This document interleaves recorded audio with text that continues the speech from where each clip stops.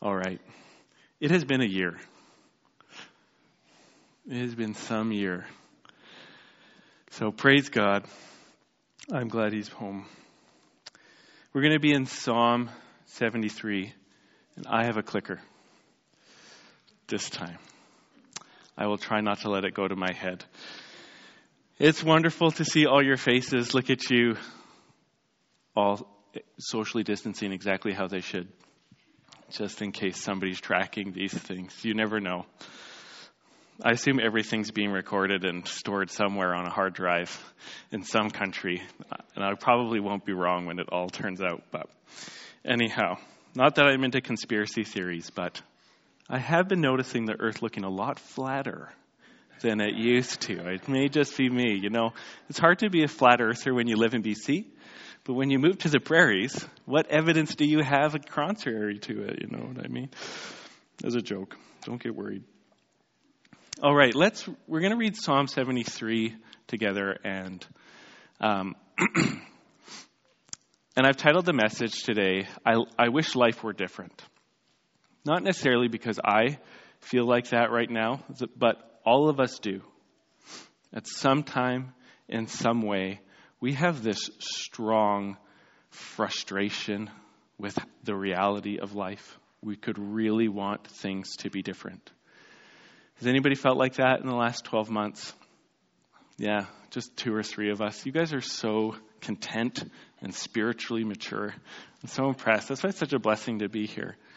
No, I don't know if any of us have in life have had such a series of circumstances come our way out of our control that could make us feel very small, very stuck like a ping pong ball in the middle of the ocean during a tornado, blown around, out of control, frustrated, and just wishing things were different. And the psalmist in Psalm 73, his name's Asaph. He is so discontent with reality that he says, my foot almost slipped. Essentially, this is somebody working through having lost his faith for a while.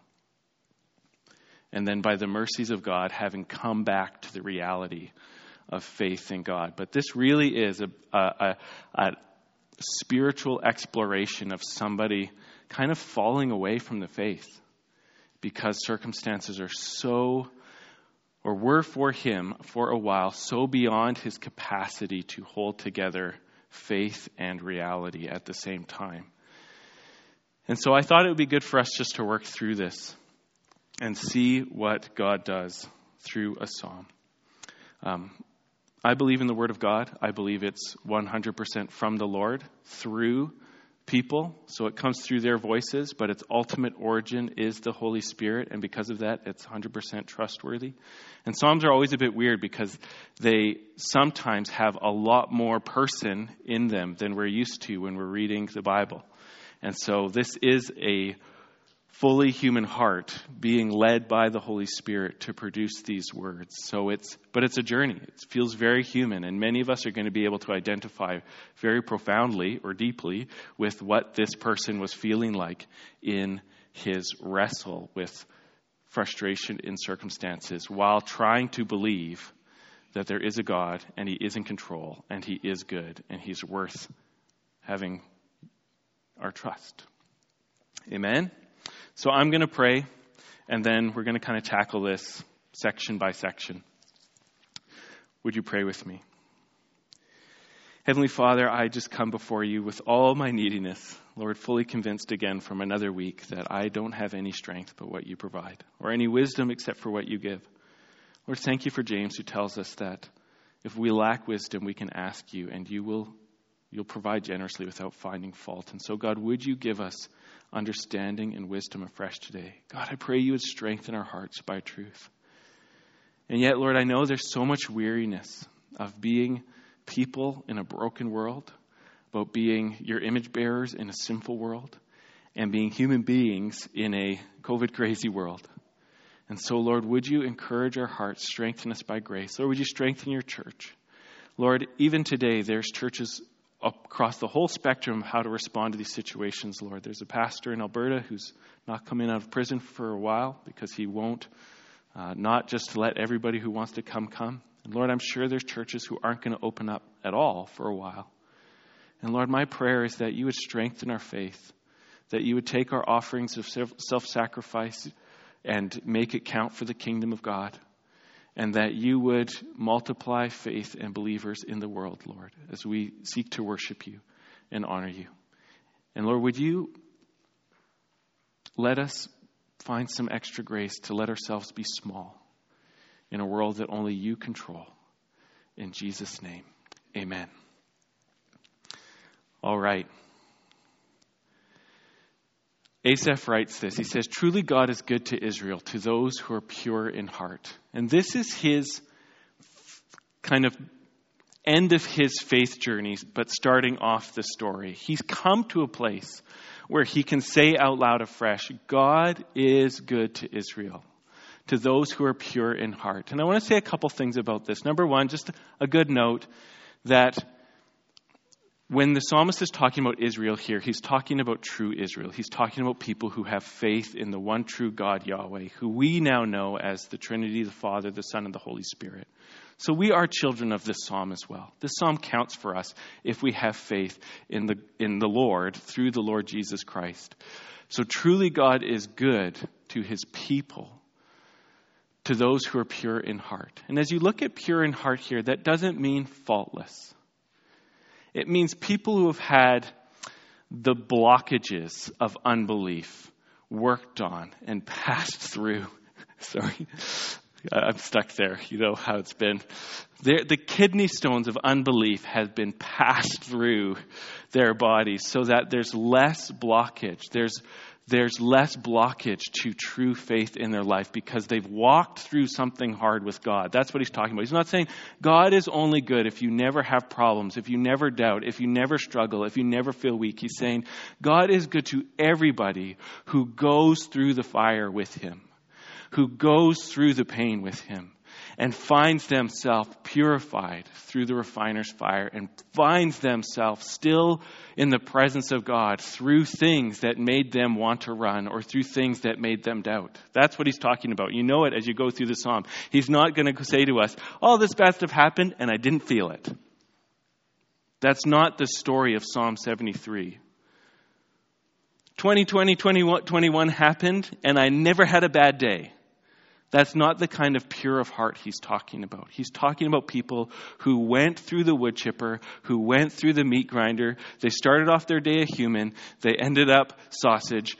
You know, that is but they knew God through it, and God rescued them from the worst parts of themselves through it. That's the pure of heart he's talking about here.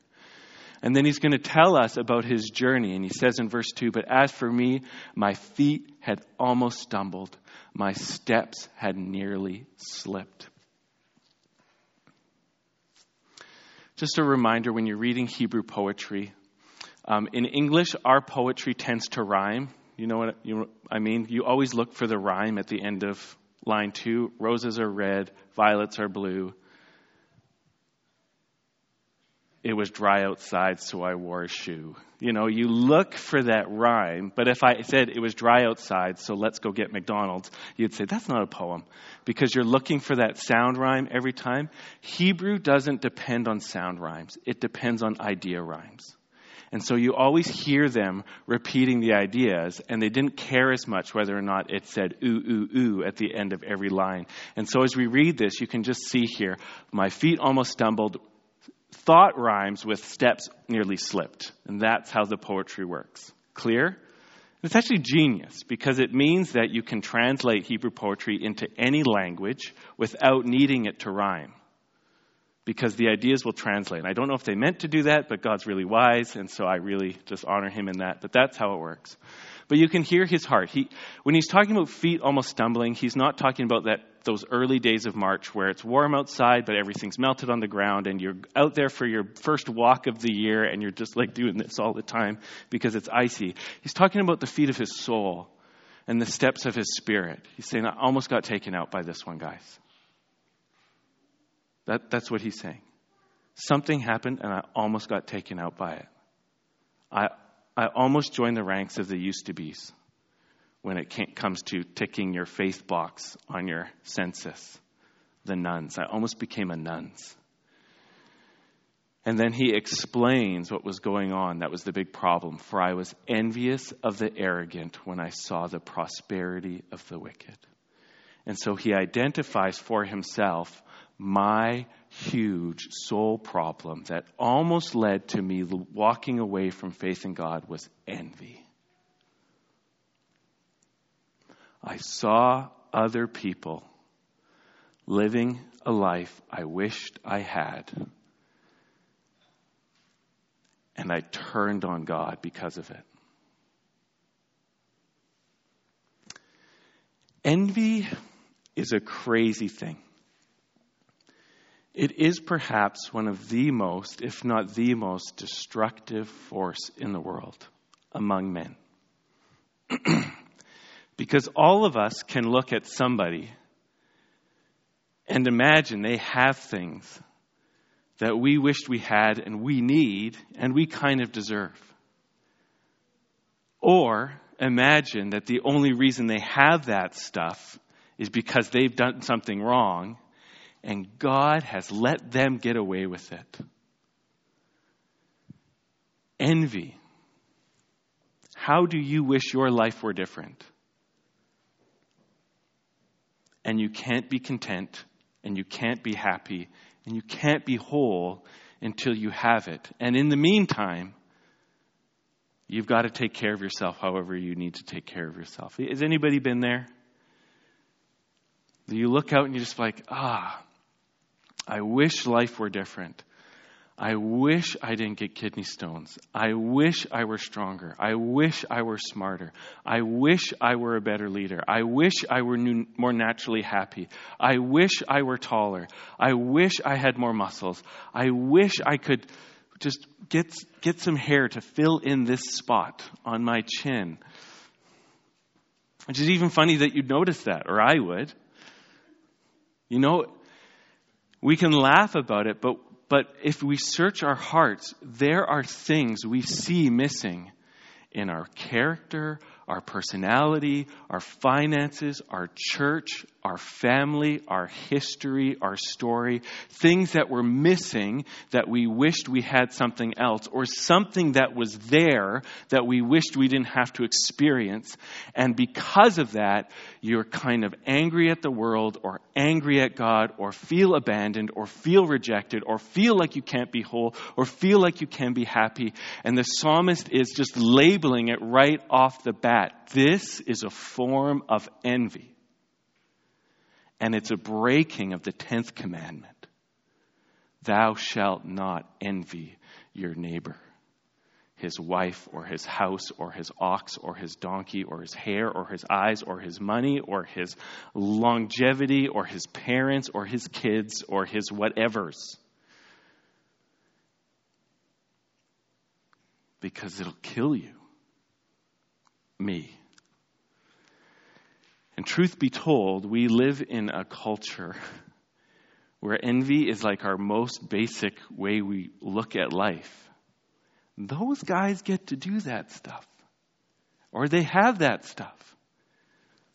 Does anybody have Texas envy right now? Mask freeness? And warm weather? Well, maybe not during the snowstorm, because they don't even own shovels there. That's so weird. They're like trying to clear the snow away with a broom. Poor Texas. See, we were getting spared from 100% Texas envy. Now we only have 95% Texas envy. But it's serious. The capacity to imagine your life being better than it is, and being angry at God because you don't have the life you imagine. That's ultimately envy, and it's so deadly. Sorry for the small size here. He's going to share how he was feeling about the arrogant, the prosperous wicked. For they have no pangs until death. Their bodies are fat and sleek. They're not in trouble as others are. They're not stricken like the rest of mankind. They get to the front of the COVID lines. You ever notice that right when COVID was hitting the States, all the celebrities were like, I tested positive. You're just like, how'd you even get tested?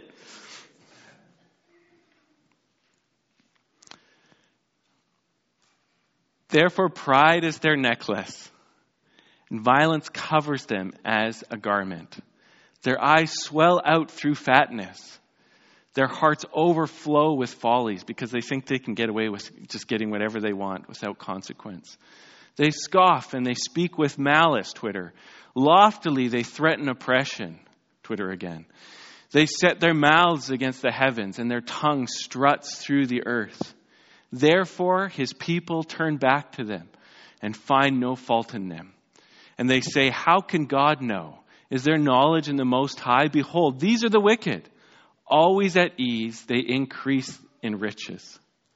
And you can see he's got a bit of a bitter take on the prosperous wicked, but this is how it looks to him.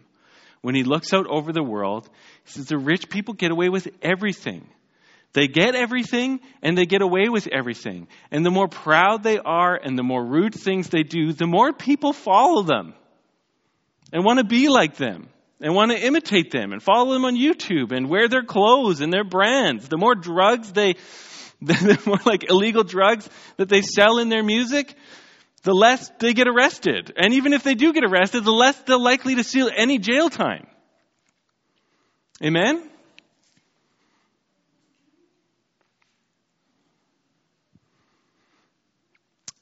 Just as a moment of truth here, verse 10, therefore his people turn back to them and find no fault in them. People don't really know what that verse means. I think literally in the Hebrew it says they drink up a full cup or something like that. And they don't totally know what it means. But as far as I understand it, that's that part where it's like, the more the rich prosper by doing evil, the more the people who are actually sinned against are impressed by them. Now that's a successful life. When you're so politically powerful that you can abuse women in the office and all your friends say, well, if only one more person came out, then we would try to get this person arrested. But it's only been 3 accusers. A 4th one would have sealed the deal. Or you watch a presidential inauguration and you know one of those former presidents has committed high crimes against people that would get you 10 to 20 years if you had done it. But there he is, sitting at the inauguration, getting praised by all the people around him. And you can look at that and you can be like, why wouldn't you want to be the prosperous wicked? They get away with everything. And it looks like God doesn't do anything about it. And it's envy. But when you're feeling like this, it feels like righteousness, right? It feels like you've got them. You've spotted them. Hypocrisy, you've caught them out. It feels like the fiery vengeance of the Lord is in my spirit. Except I'm frustrated that God doesn't do anything. And there's this addictive nature that we have to catching out the evil in other people. And the psalmist says it's a trap. It's a form of envy. But here he sees the prosperous wicked and now his heart gets bitter. He says, all in vain have I kept my heart clean and washed my hands in innocence. For all the day long I've been stricken and rebuked every morning. So these verses 13 and 14, this is where his faith falters. He says, it is a waste of time to be a Christian. Anybody ever felt like that? It is a waste of energy and time to follow God. You get pain, you get suffering, you get rejected, you get poor, you get misunderstood, and you get to feel guilty about not measuring up the whole time. Who wants to get baptized? Right? You get to fail God and be rejected by man, and it sucks. That's when he's looking at the prosperous wicked. This is his heart response, the envy. Oh, I just wish I could be evil and get away with it because it would be so much easier. And Christian, if you have never felt like this before, you probably will sometime before you die. And especially young people, I would like to invite you to listen to me now. Sometime between now and 25, you will think that following God is the stupidest idea possible. Because all of the celebrities and all of your sports heroes and all of your friends are getting away with murder and having a great time doing it. And there's all these great options for how you can live your life without having to feel like a sinner and say no to your pleasures. You can be an atheist. You can be an agnostic. You can go into New Age stuff where you get to do whatever you want and then come home and put on some patchouli and smoke a blunt and put on some relaxing music and feel spiritual. You can totally live a life without having to deal with evil or wickedness and just do what you want and have friends. And probably do better at your business too. And so sometime you're going to feel like Asaph, where it will feel like a waste of your life to keep following Jesus. And so God gave Asaph this terrible experience, and then he rescued him from it and told him to write a psalm so that people like you and me who have days where you wake up or you go to bed saying it's a waste to follow God will be able to remember Psalm 73 and say, I am having an average normal experience of being a follower of God in this world, where sometimes it looks like it's a waste and sometimes the worst people are treated like the best people and it seems so unjust and so wrong and I just want to quit.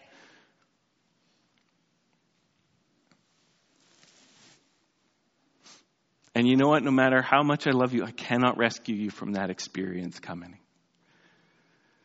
And your mom can't, and your dad can't, and your friends can't. When that feeling comes,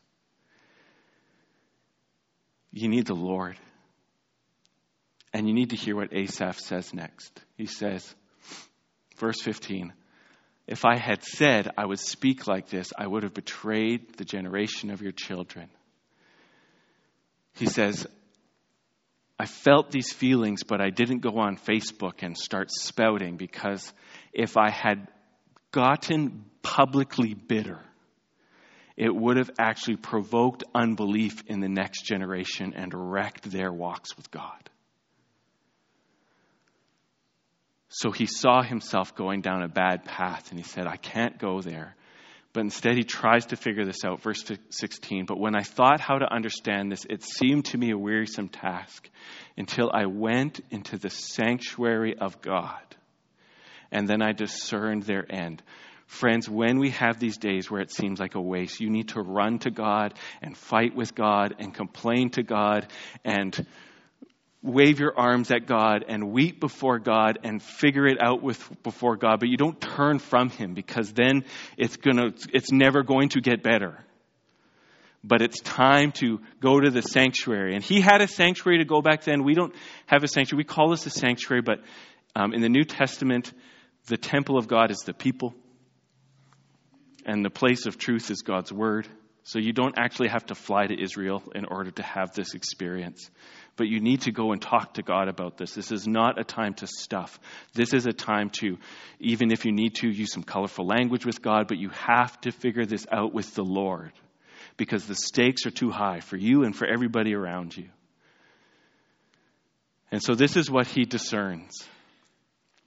And in a nutshell, he just has to remind himself that there's always a time where it looks like people get away with stuff, but eventually they don't.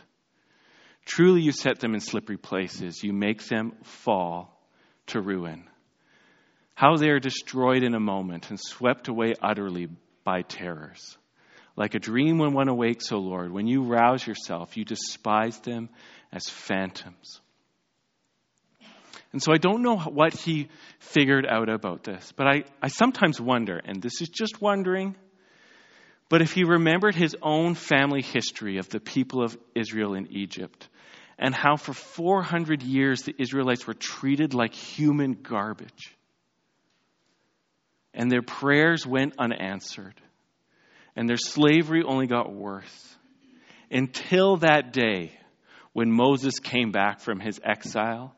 And then within a short period of time, Egypt went from the world's greatest superpower to the world's biggest smoking crater. Because that was the time when God decided to act. And there's so many stories in the Bible where God does bring about justice. There is Sodom and Gomorrah and how they were so terrible to their visitors, one day becoming a smoking ruin.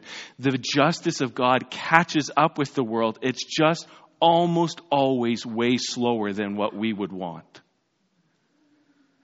But in the meantime, it teaches us, while you have to wait, don't go onto their team so that you're in the blast radius when the fire starts to fall.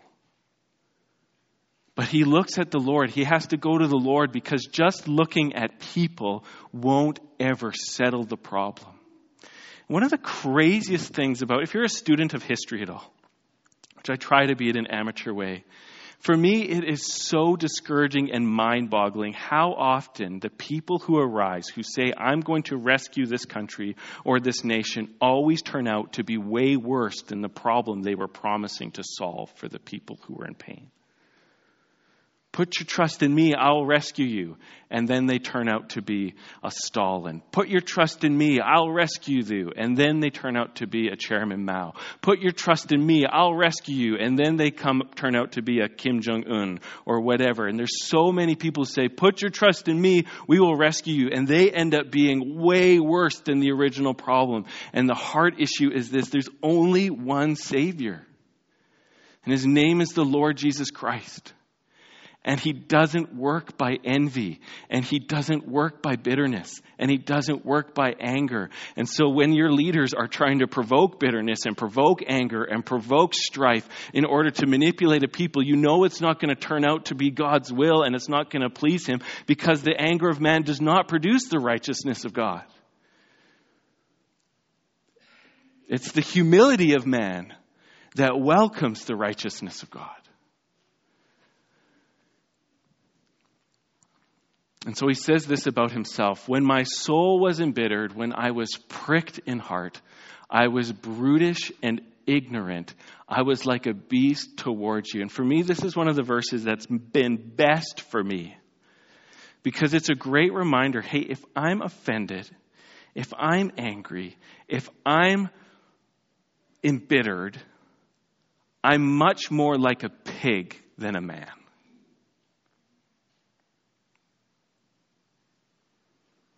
If I'm angry, if I'm embittered, if I'm frustrated, I'm much more like a rat than like an image bearer of God.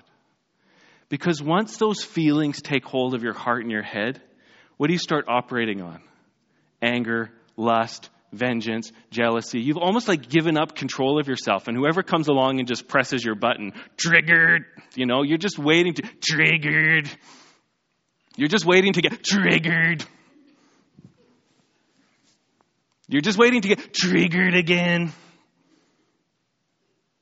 Just go online to get face triggered.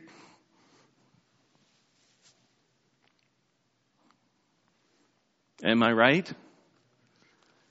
And so this is what he learns about his own heart.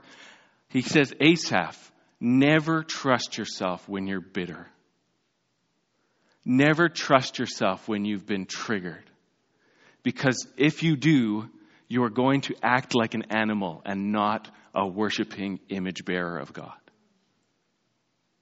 It's not even on the table anymore to do anything good. What do you do with a pig, Asaph? Well, you don't have a pig because you're a Jew, but what do you do with a bull? You put it in a pen. Why? Because you can't trust it. What do you do with your ox? You tie it up. Why? Because you can't trust it. It's just an animal. It might be nice one day, but it might gore you the next day. And this is us bitter. This is us angry at God. This is us angry at life. This is us angry at the world. We can't trust ourselves. Our instincts are dangerous.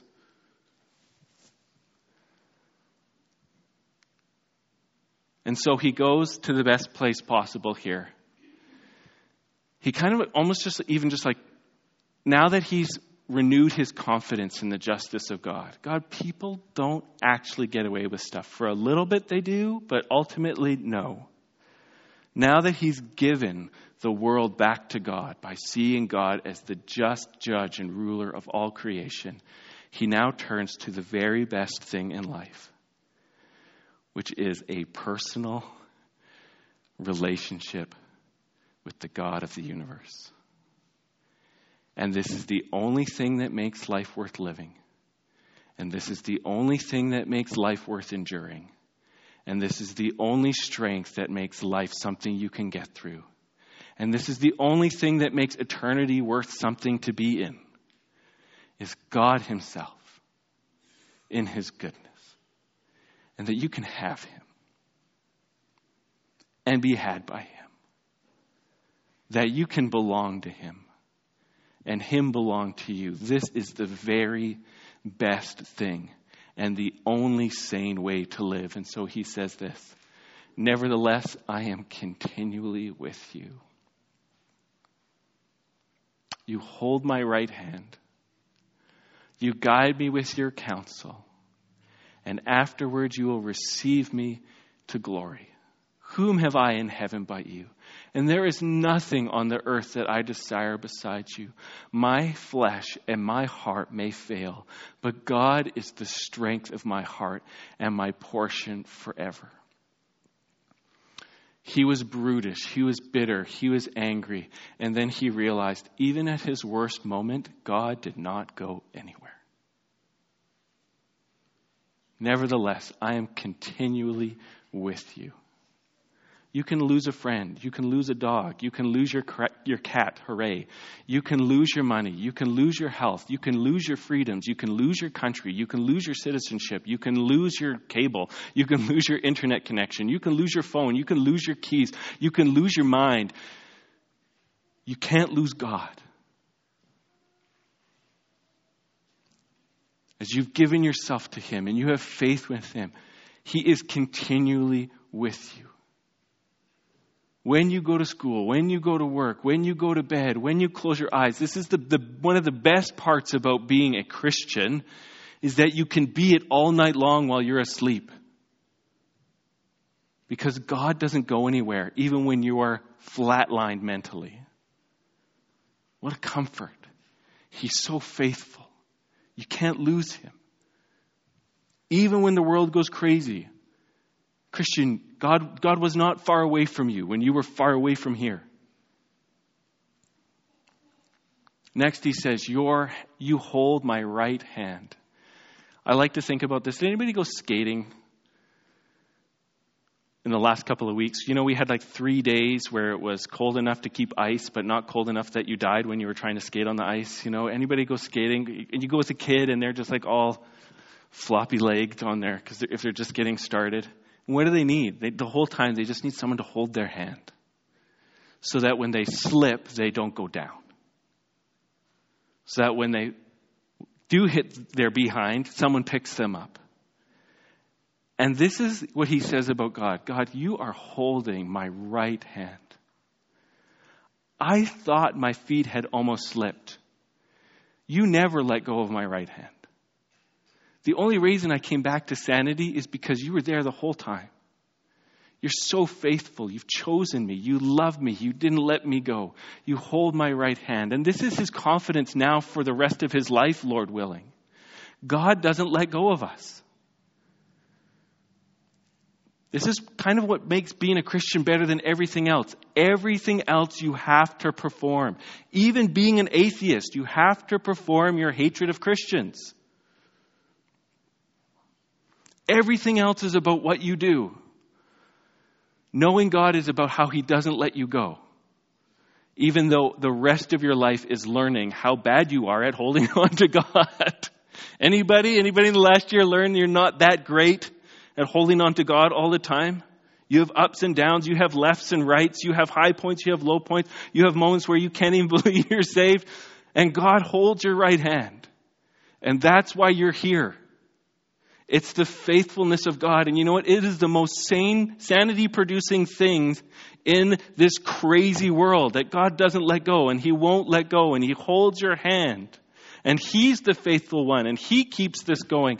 And it depends on the blood of his own son spilled, and not the blood moving even through my veins. And it depends on God's own plan to rescue sinners by grace on the cross, and not my plans to impress myself with my life or accomplish anything. It depends on God, and that's why we can be sane in an insane world.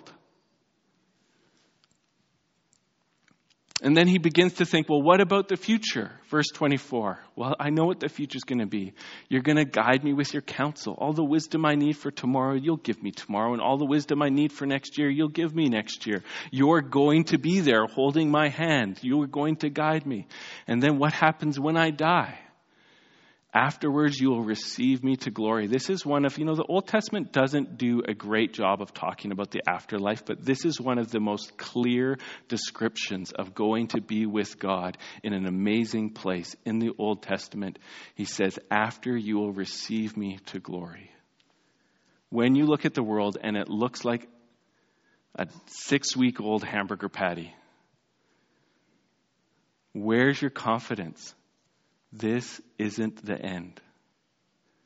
Afterwards, God will receive me into glory.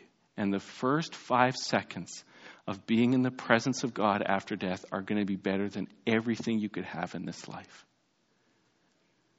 Have peace. Have soul rest. Have patience in an evil world. Don't lose hope when it hurts. He's going to take you home. This isn't our home. This isn't our home.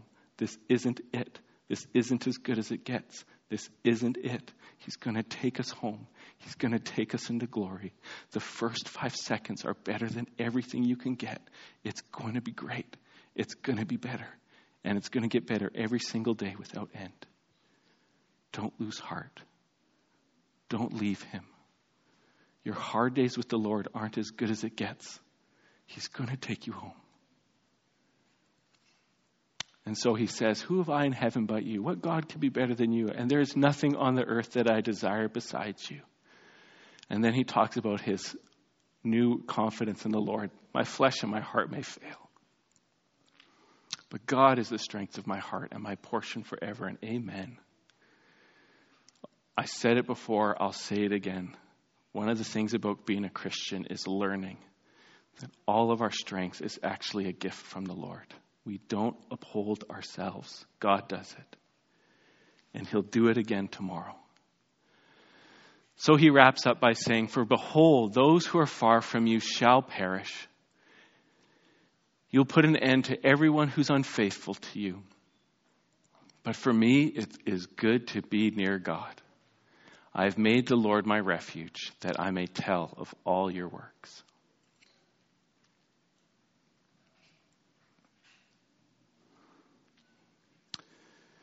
So let's learn what Asaph learned.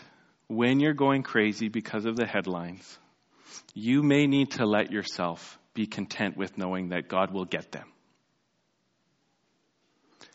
I know we're nice Christians in the evangelical world, and we tell ourselves that we don't want to be happy that anybody's going to hell. At the same time,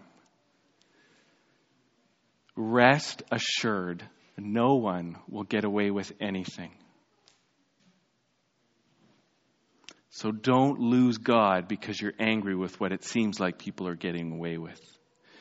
And I've heard this sounds cruel, this sounds mean, I get it. But the one person said one time, and his people had gone through a genocide recently, he said,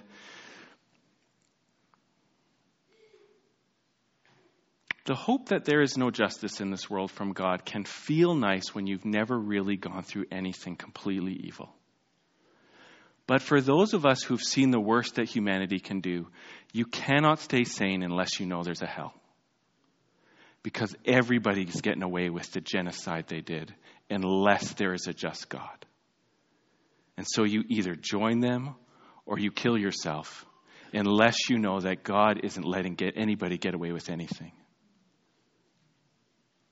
Sometimes we need to realize we probably have had it fairly okay. But there are people who have memories of atrocities. And without being able to join Asaph in saying, Nobody who did this and still hates you when they die is going to get away with it. Where does their mind go? But then there's a better thing. We don't put our hope in justice. We put our hope in a God who is always going to be with us. God, you take care of them. I can hardly handle one bad situation, let alone all the evils in the world. I can't handle this. But I can handle being with you. Thank you. It is good to be near God. And guys, this is our medicine. This is our sanity. This is our hope. It is good to be near God. And then to tell others all about it. Band, why don't we come up? I'm going to pray. And let me just say this, Saint. I've spent some very painful soul searching recently, realizing how many problems, quote unquote, I had in life were simply envy. Wishing that my life were different so that it could be easier. Anybody? That's envy. It's imagining that other people have it better and that God has wronged us by not giving us something we need. And the other side of acknowledging that there's this life circumstance envy and repenting of it is so much more peace. Because God is what we need. So let's have a time of prayer. And if you need to confess something, freedom is waiting for you on the other end of this confession. Amen. So let's pray. Father, here we are before you. Thank you, God, for the story of Asaph and the pain he went through to bring us this scripture. And Father, where we've been bound in envy, imagining that it would be so much better in another family or another body or another mind or with more money or with better health or a different country. God, would you forgive us? This longing, this almost this accusation against you that you're messing up our lives. And God, I pray instead you would give us the sanity of Asaph, this treasuring of the presence and covenant faithfulness of God. Lord, for all my friends who are either in the midst of this struggle or have moments of wondering whether it's worth it to follow you, God, I pray that you would take them by their right hand and lead them through the trials so that they too will say, and we could all say with faith, there's nothing on this earth I desire besides you. Which is our freedom and our hope in Jesus' name. Amen.